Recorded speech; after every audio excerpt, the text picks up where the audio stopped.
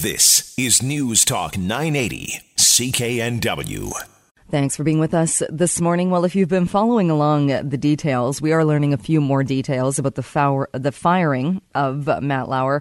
That's just one case, as you know, that has brought behavior in the workplace into the forefront, certainly looking at what is appropriate, what is not appropriate, and that is just one of many high-profile cases. Well, Elise Chenier is with the Department of History at SFU, a professor in the Department of History, and has written about this very topic. And Elise Chenier joins us on the line now. Good morning. Good morning. Good morning. I know you're currently working on a book, but you were writing about this back in 2009 when you wrote Strangers in Our Midst, Sexual Deviancy in Postwar Ontario. What are your thoughts on not just the firing of Matt Lauer, but the high-profile cases that we're seeing today? I think for me as a historian, what's the really interesting question is, why is this happening now? You know, sexual harassment, sexual assault, sexual violence, this is not a new issue. And women speaking out about it, also not a new issue. You know, also in the news this weekend is Brock Turner is seeking to have his conviction overturned. And some of us he is a swimmer in the United States who was caught by two witnesses raping a woman behind a garbage bin. And we all will remember this incredibly powerful letter she read in the court, from her perspective, talking about her experience. It was absolutely devastating. And that was just a year ago. So, you know, these kinds of cases are ongoing. So the interesting question is, why now in the entertainment industry are women suddenly being heard? Are they being taken seriously and real consequences occurring? And interesting when you bring up the Brock Turner case, too, because I think people will also remember when that verdict came down, when the decision came down, some of the reporting on that was making Brock Turner the victim, that saying, oh, here was this guy with this great future and he made one small mistake and why should that all be thrown away? And some of the response to that, and I would be in the camp, was horrified that suddenly Brock Turner was the person who was being put out there as the victim in that case. Yeah, exactly. So we're seeing what we call a narrative shift. So the way we tell the story is shifting. And we're seeing this play out in the difference between what's happened to Matt Lauer, you know, going back to Harvey Weinstein, and what's happening with Roy Moore and how people are defending the politician in, I think it's Alabama, how people are defending him, blaming it on women, making up these lies. So that's typically the way it's gone, that women are making it up, usually because they want to be famous and get rich, although that has never in history happened, that a woman has made an accusation of sexual assault or harassment and it has had a positive response. But it deflects and delegitimizes the claim. And so now all of a sudden, you know, these claims are being taken very, very seriously, and people are acting on them. And of course, it's well overdue that we do that. And I think the reasons why, and maybe I'll just also throw in there the Jian Ghomeshi case. We had a homegrown case here in the United States, and it's a very good example of how people in these in entertainment have extraordinary power, and there's an enormous investment by these media corporations to protect them. Because they're such a figurehead for the corporation. And we saw exactly that happening with Jian Ghomeshi. And this is exactly what happened with Harvey Weinstein and all these other figures. There's this very clear message: don't say anything about this person because it's not going to get anywhere. And even if you do, it will be silenced. So what's changed? What's happened? So I've been thinking about this a lot the last couple of weeks, you know. And what I see is Trump's election, the Access Hollywood tape, people being horrified about what are the real consequences of that. But let's also remember the Women's March on Washington and the incredible, massive mobilization of women. And then following from that, women are being very politically organized on the ground. We're seeing they're running for election in huge numbers compared to the past. They're getting politically organized. So women are feeling very empowered, much more intolerant than ever. And I think that is the tipping point. That is what's causing the narrative change. But there is a difference still when we look at, you're right, we look at these celebrities that people are speaking out. There are consequences. There are celebrities like Matt Lauer being fired because of these allegations. But we still have a president in the United States where it was very open in that Access Hollywood tape that he had no problem grabbing women and assaulting women, but he was still elected president. Yeah, it's horrifying, isn't it? Mm-hmm. Yeah, it's terrible. So that's what I mean. We're at this moment where at the point that he was elected, people could dismiss it.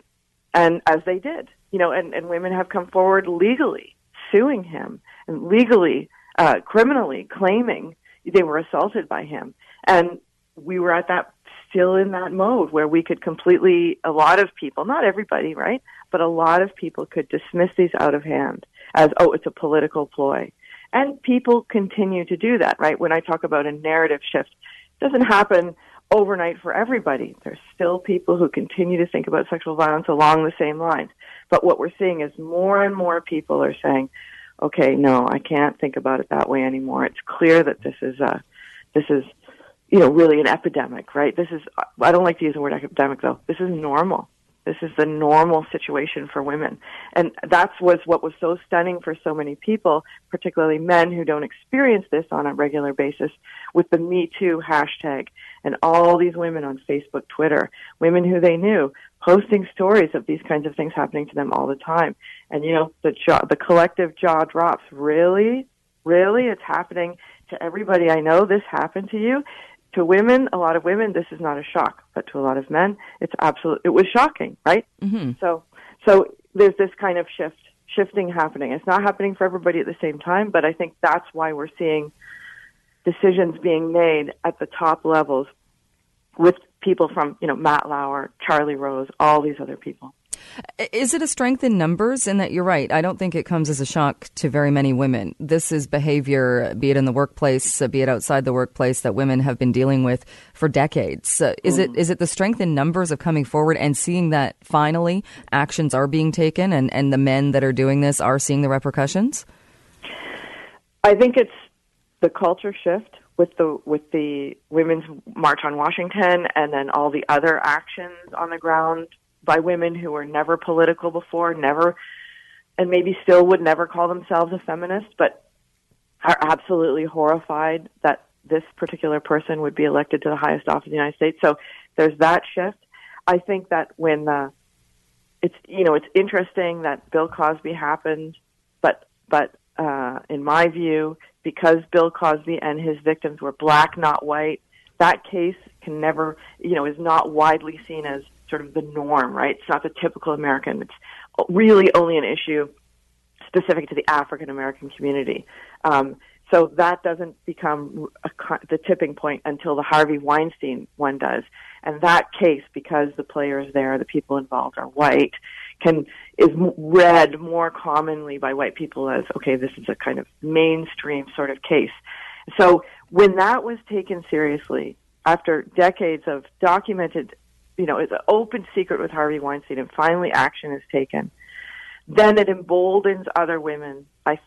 I believe what happens is other people are emboldened to say, okay, well, maybe my story finally will be taken seriously. When all these years, it's not that people never complained before. It's not that people never told their story before. They did. And people were told, don't tell your story, right? Shut up. I mean, as all these women have said all along, I knew that if I spoke out, my career was completely in jeopardy.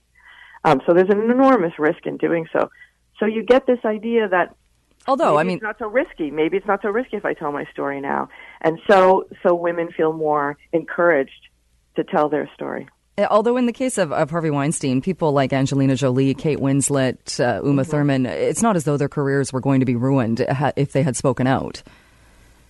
Not once they were established. You're absolutely right. Yeah, you're right. And could they have done something, once their careers were established? I suppose they probably could have. Yeah. Mm-hmm. I just find in that case there as I see a certain level of hypocrisy in that how many celebrities came out furiously against Donald Trump, but at the same time were being very silent about Harvey Weinstein. Yeah, no, I hadn't thought of that, but of course that's that's a good point, and that's a question we can ask. And I think, not to make an excuse, as a historian, we explain why things happen. It's not about making excuses. So what happens is people get enculturated in a system, and as women, we all are, right? We all understand how it works. We learn from a very young age that we have to come up with tools to navigate this in a world that is in many ways very hostile toward us, in which we're constantly sexualized, and we experience, not only come-ons, but anger when we don't respond in a way the person coming on to us does. So you internalize a lot of these things, and they become normal, and you learn how to function by being quiet and by navigating it. And sometimes it's only a moment like this that makes you realize, hey, I had an opportunity where I could have done something and I didn't because I just kept going along that same path. So I offer that as a possible explanation, not an excuse. All right. Elise, I look forward to reading your next work. We're out of time, but thank you so much for joining us today. I appreciate it. Vancouver's News, Vancouver's Talk. This is News Talk 980 CKNW.